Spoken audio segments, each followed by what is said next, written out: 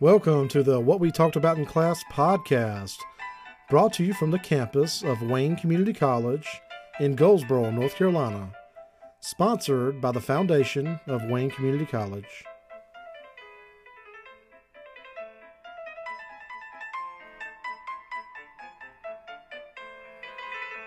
So at this point, we're jumping into Chapter 11, and really, we're here at the very end of the class. I mean, we've got this month, which there's a lot of breaks this month. We're out the 11th for Veterans Day, and then we've got Thanksgiving break, which is a nice stretch. After we come back from Thanksgiving, we've only got like 2 weeks. So we're really in the home stretch here. So, in fact, 11, 12, 13, 14, 15, 16, 6 more chapters, and we're done. So it's going to go by very quickly. Real quick aside, what did you guys think about Shark Tank? I know we watched it on Thursday a little bit. Did you guys... So I know some of you hadn't seen it before. For those who haven't seen it before, what's your takeaway from it? Did you like it, didn't like it, didn't get it? What's kind of feedback can you give me on that?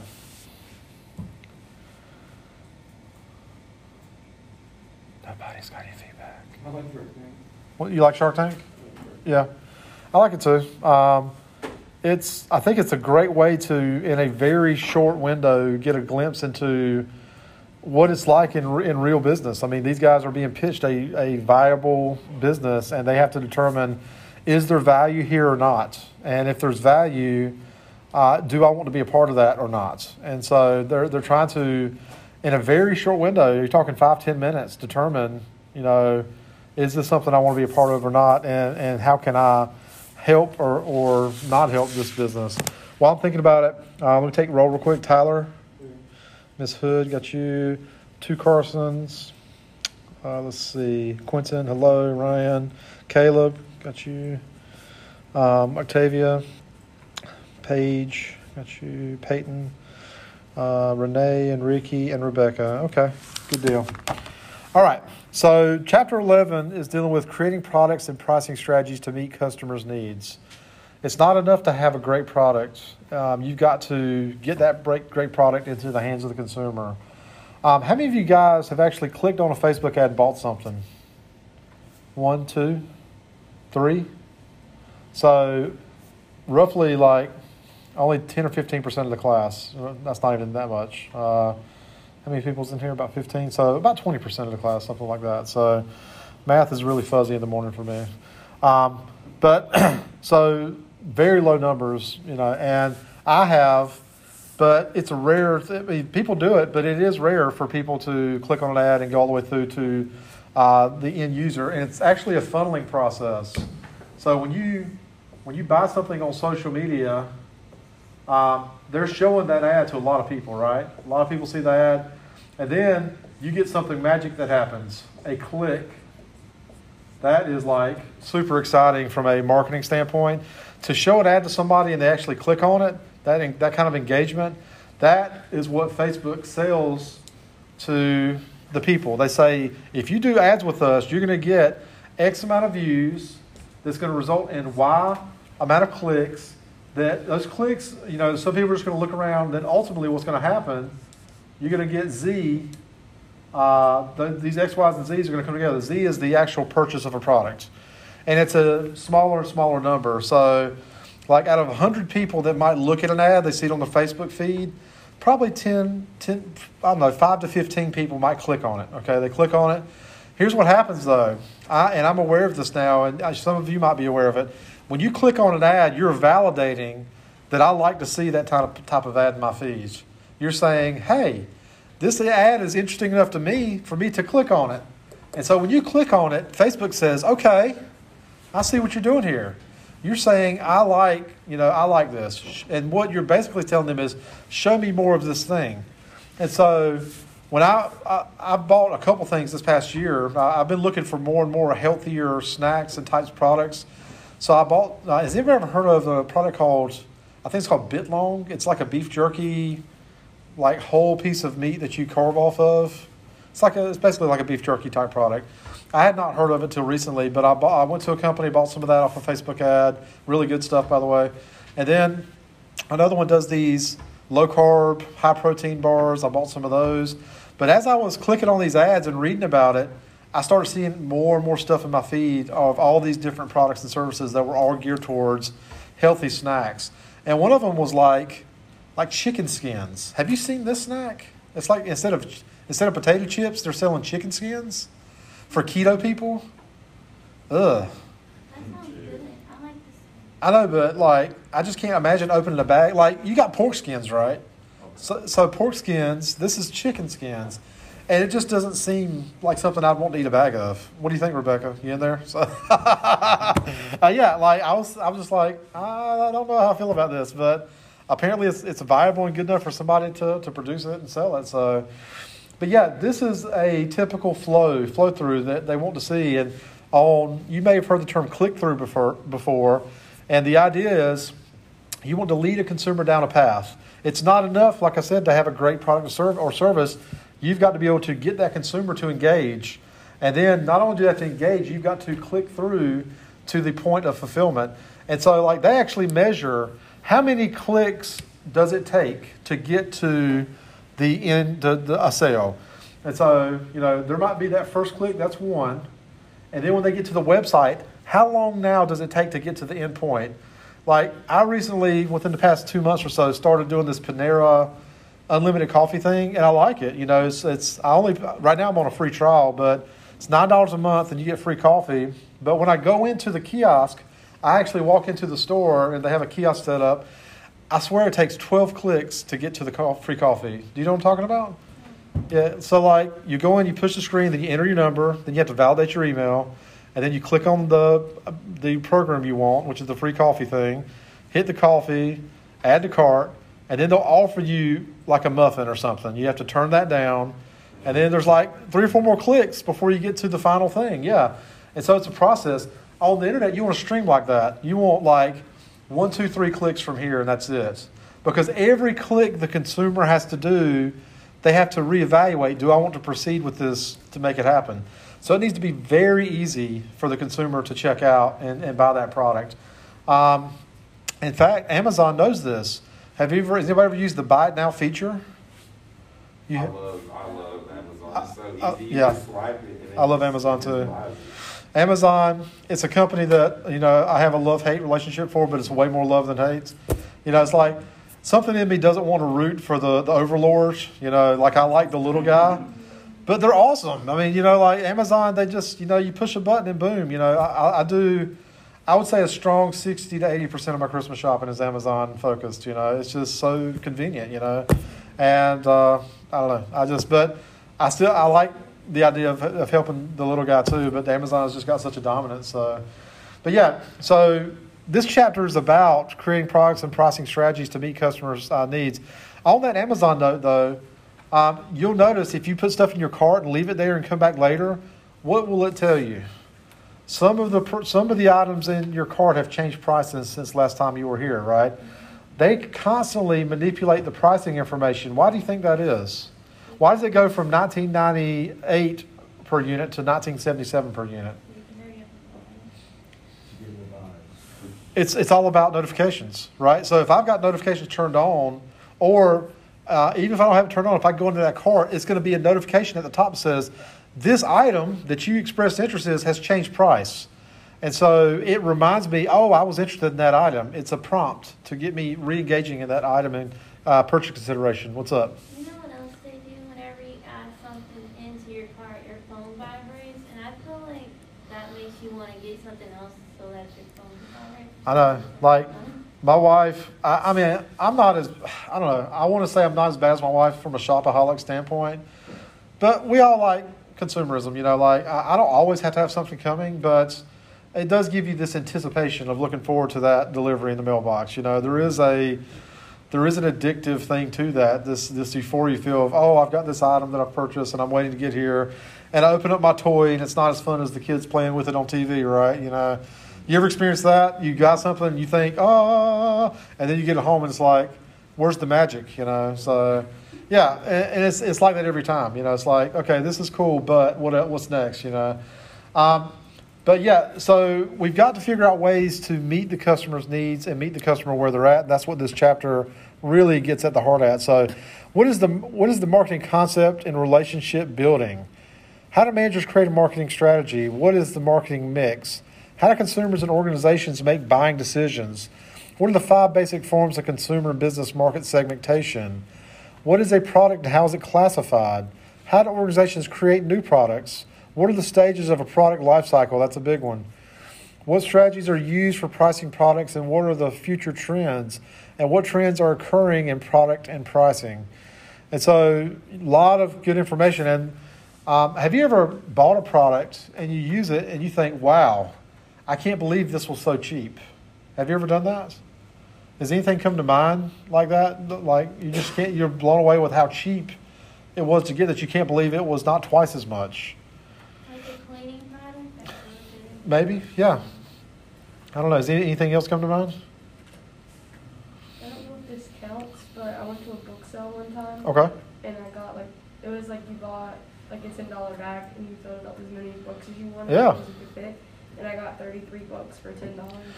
That's excellent. I love going to book sales. The last one I went to was the Friends of Wayne County Public Library.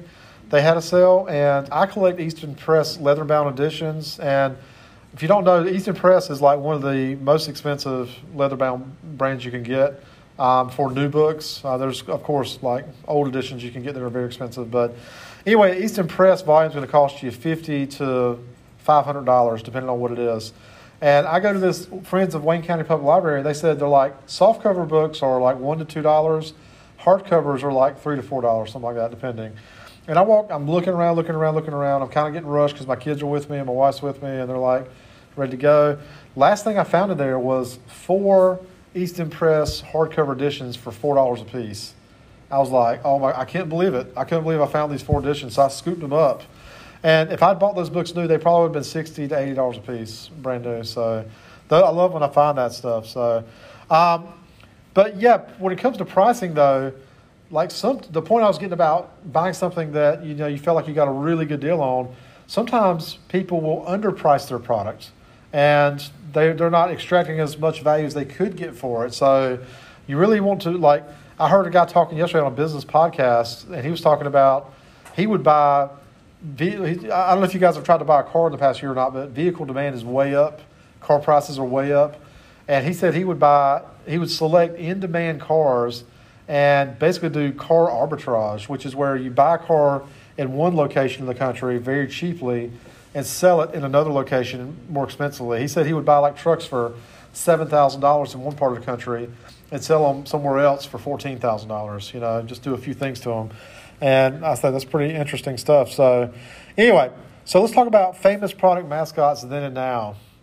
So some of the stuff's from the book and it references sections of the book, but within the customer satisfaction paragraph in section 11.1, a 97% customer satisfaction claim is retold from Geico, well known for a Geico mascot. How important are these typical animated or illustrated figures to the success of any company and their brands? And there is a video, but I'm not going to watch it right now. But when you see a video or a mascot for a brand, does that do anything for you guys? Like Mr. Clean or the Geico Lizard?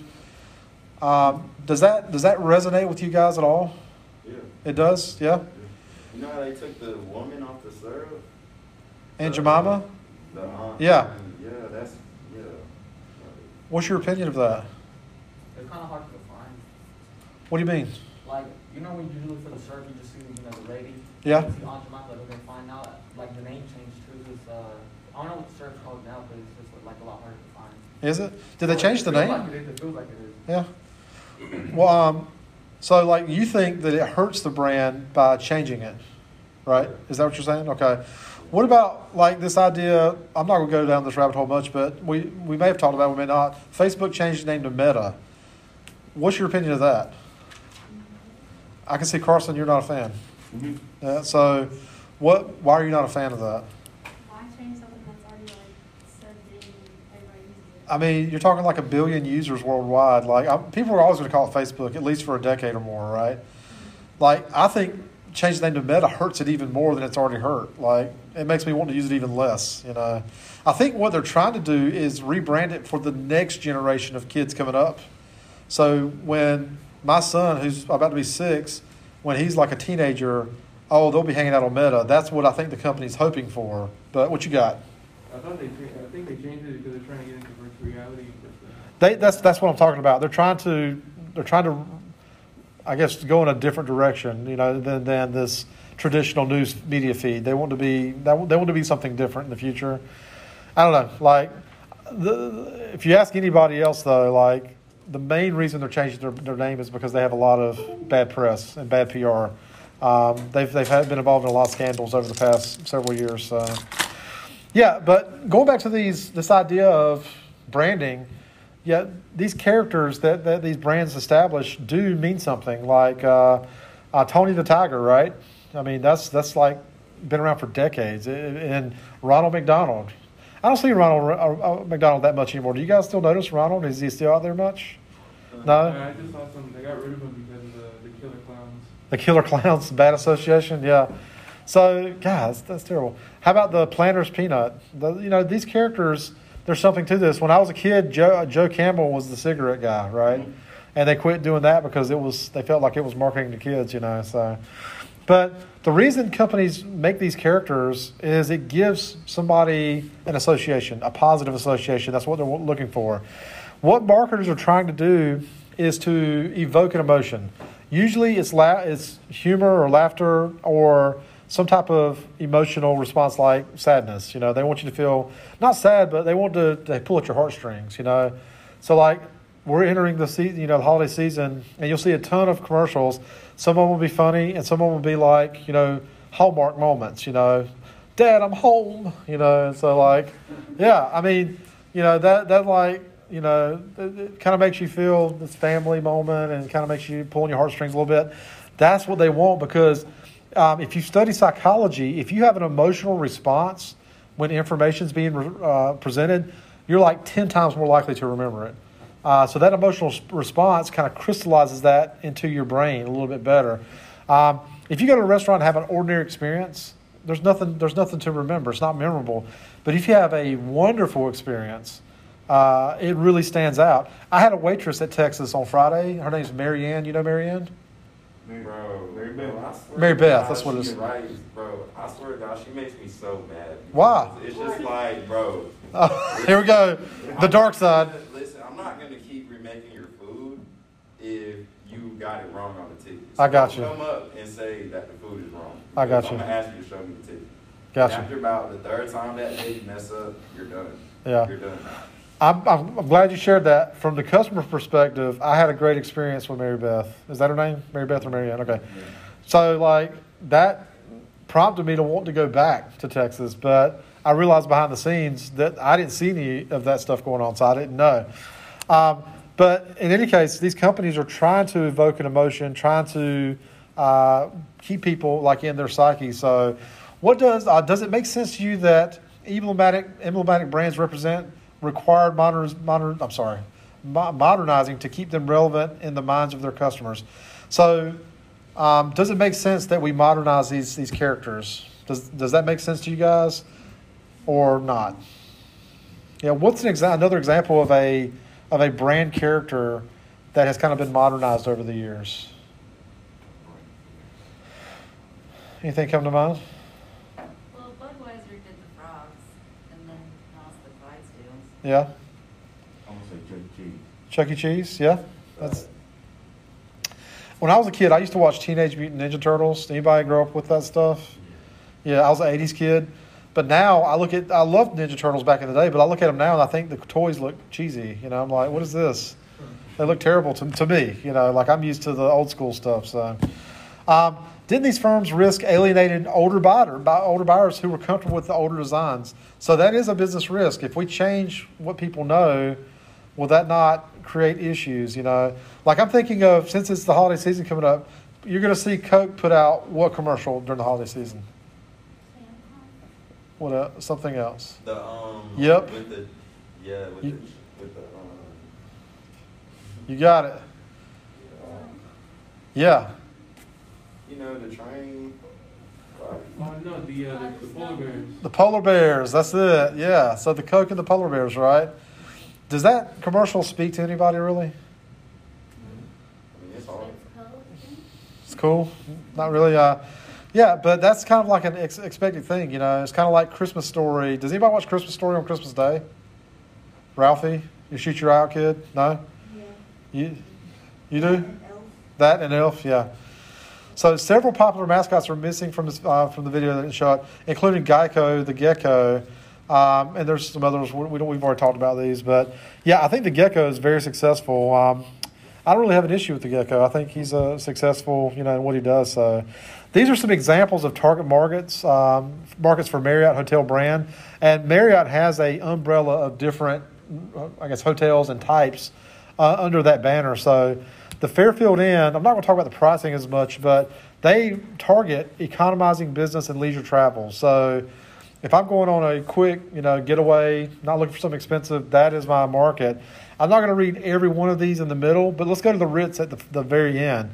Senior executives and entrepreneurs looking for a unique luxury and personalized experience. That's what the Ritz-Carlton's for. Somebody that wants to go first class, you know.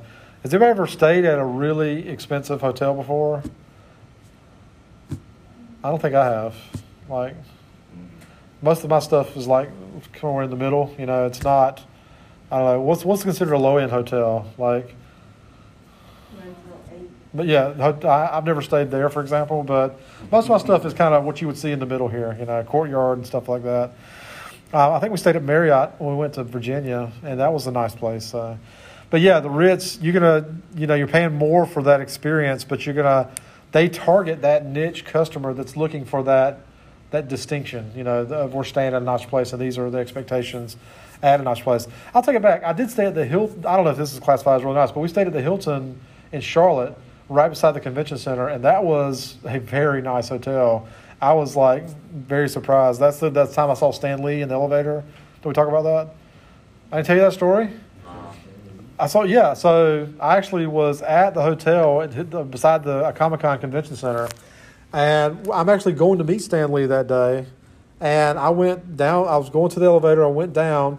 When the elevator door opens, Stan Lee was standing right in front of me. True story.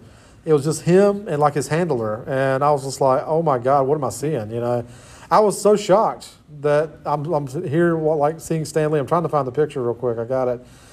But I didn't want to be that guy that was like, oh my God, Stan Lee, let me get a selfie, you know, because this guy was like 90 years old at the time.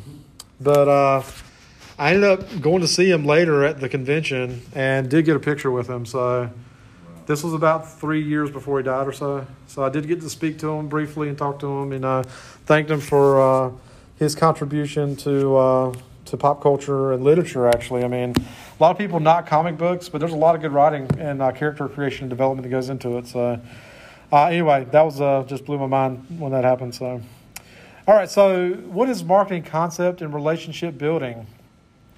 I like that term, relationship building. You know, if you ever meet a really good salesperson, they spend a lot of time developing relationships. They go around and they're members of the Chamber of Commerce. They go to events. They go to other businesses. They shake hands. Very political in how they approach things. And it's because they know that their customer base is within this community. And in order to really draw in customers, I've got to be a part of this community and meet people, talk to people, let people see me, talk to me, feel comfortable with me. And so when they need that insurance policy, or they need this mortgage, or they need this banking service, or whatever it may be, they know who to call. I'm that person. And so we're going to talk about a few more things. Environmental scanning, target market, and why should a company have one, and explain the 4 types of competitive advantage, provide examples of each. So what do we mean by environmental scanning? What does that mean? Environmental scanning doesn't have to do with anything related to the environment as far as like, you know, carbon or anything like that. We're talking about business from a business perspective. Is it like window shopping? Kinda. So environmental scanning is where managers will scan the environment to see what their competitors are doing, what the business landscape is, what's selling, what's not selling, what employment is doing, as far as how's the economy doing. They have to keep their finger on the pulse of all these things. And so if unemployment is massively spiking, a business needs to prepare for that and say, well, you know, our business could take an impact because people are going to have less disposable income because unemployment is spiking. These are things that a business manager and leader need to understand, and understand how their business falls into that and how they can mitigate it or manage it. One great example is during the pandemic, a lot of businesses closed down temporary, but some of them said, well, we can't afford to close our shop and not have revenue. So we're going to do like a sidewalk business where, you order to go, or I even had some stores that I know would have sidewalk sales where we're not letting people in the store, we're closed, but we invite you to come and shop some of our merch outside, and we'll do it like that. And so that's getting creative. That's doing that. Or some businesses would do, this is a great one. There's a local jewelry store in Mount Olive that would do a lot of Facebook Lives. Hey, everybody, we know that we're not doing, coming in the store at the moment, but we wanted to show you our latest merchandise. If you want this, make a comment. This is item number D1, it's yours, So that's the kind of stuff you have to do. Yeah, that's the kind of stuff you have to do to get creative to not let your business go under, Most small businesses, they cannot withstand an extended period of no revenue. They just can't. Like, they're month to month, just like households are. They need that revenue to pay their bills, and without that revenue, their doors close. What you got? I used to work, I don't know if you know about it, but it's the general store in APN. Yeah, I know that. Yeah. But it's over by the fishing store or the Easy Tackle. Yeah.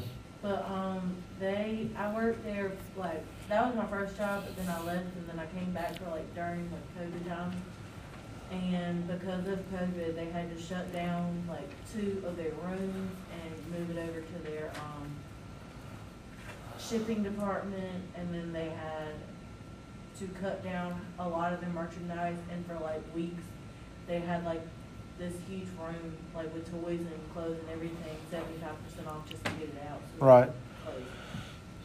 Man, yeah.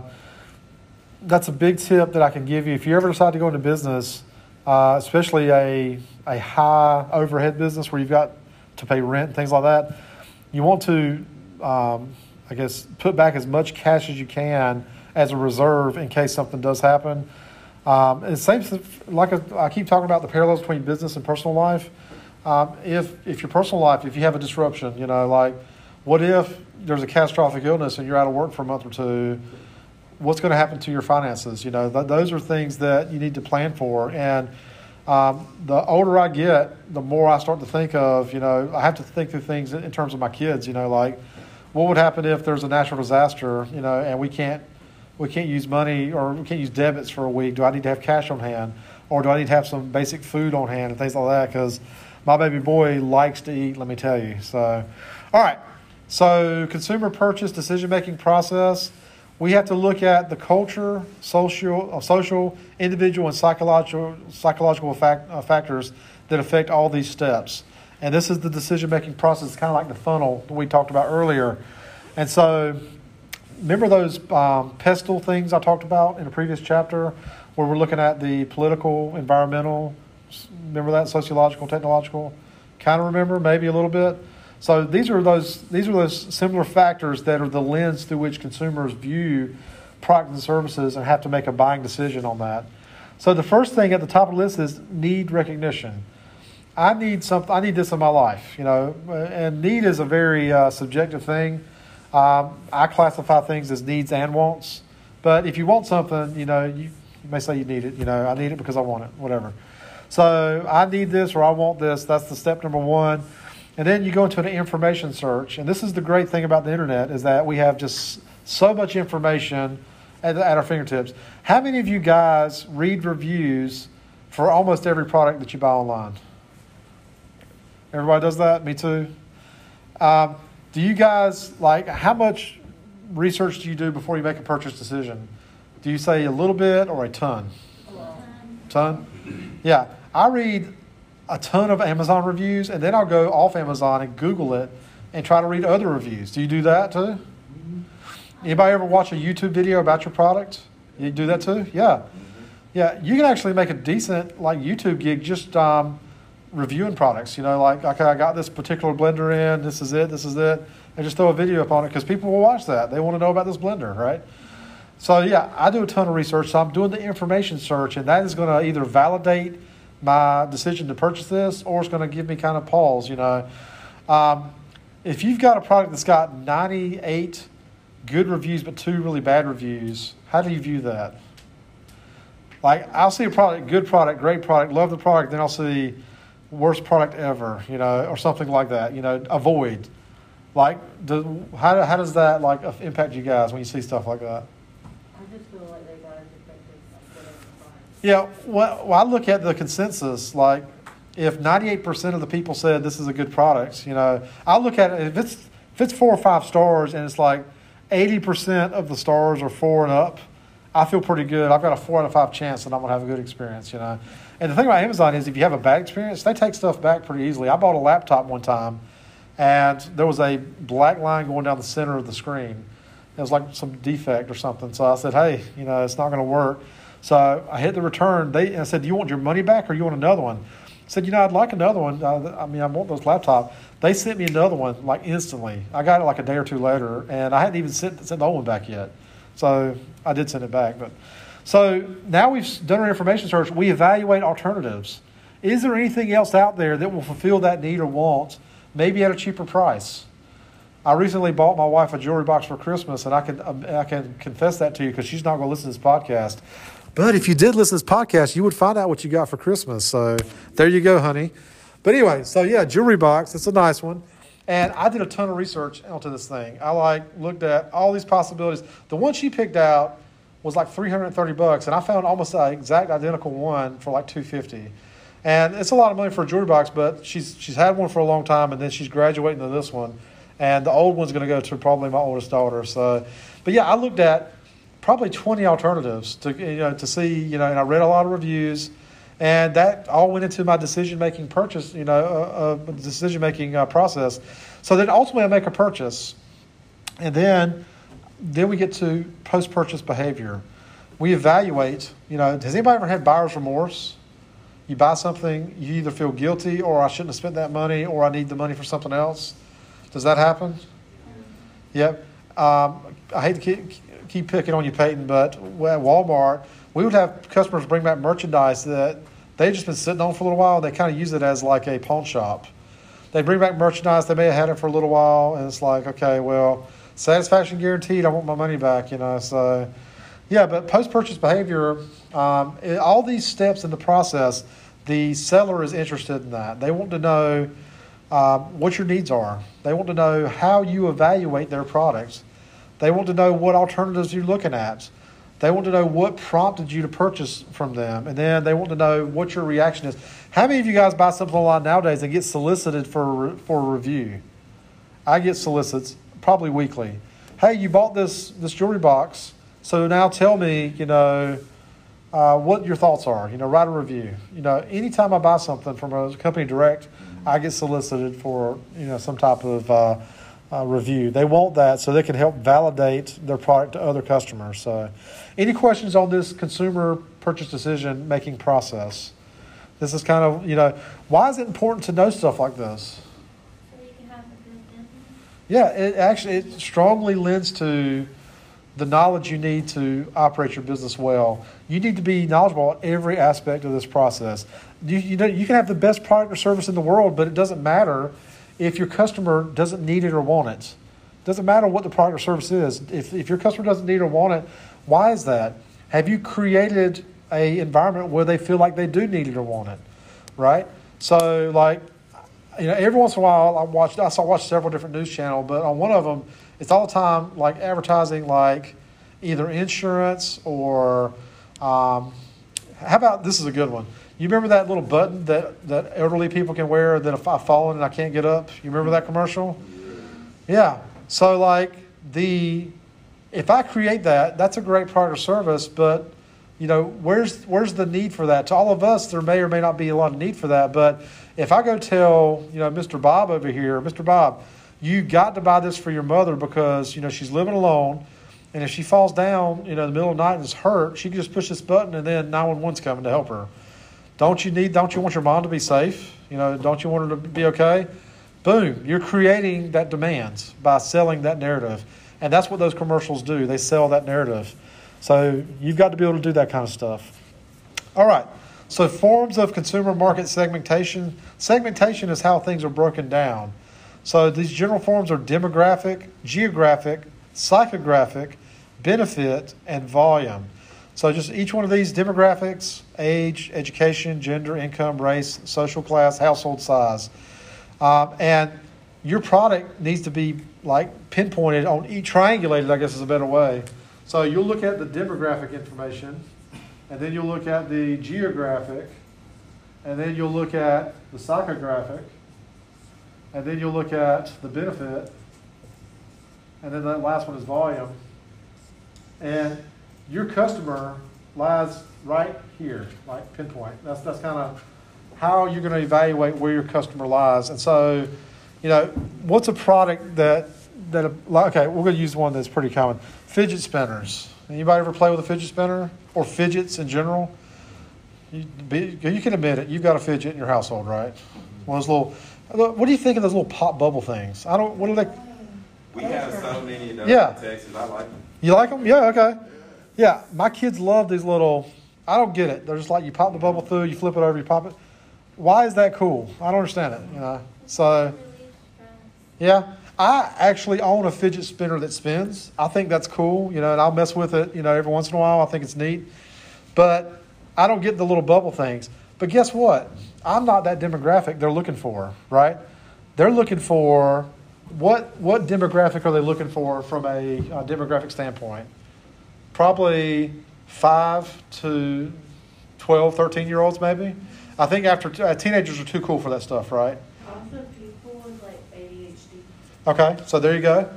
So would that be a psychographic, right? So that's, you're looking for a specific age, you're looking for a specific type, personality type. You're looking for geographic. So, where can we sell this? Where's it going to be hot and popular?